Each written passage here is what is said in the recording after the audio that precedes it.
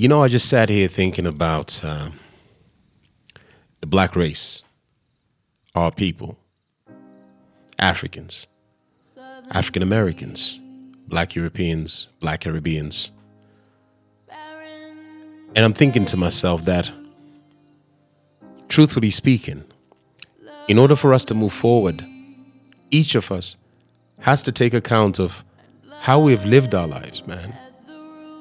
Taking ownership of our negative behaviors and attitudes, because we all have these, man. We have to take accountability and ownership,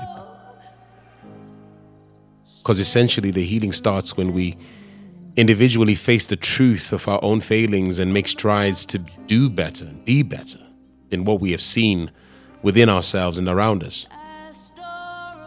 So I honestly hope that with healing the melanin, we get to take accountability and ownership of all the bad that we've done as a people. Because at some point we can't keep blaming the white man or blaming circumstances or blaming your upbringing and all sorts of reasons why we disassociate ourselves from the damage that we've done to ourselves, to our community, to our race. The change starts with us.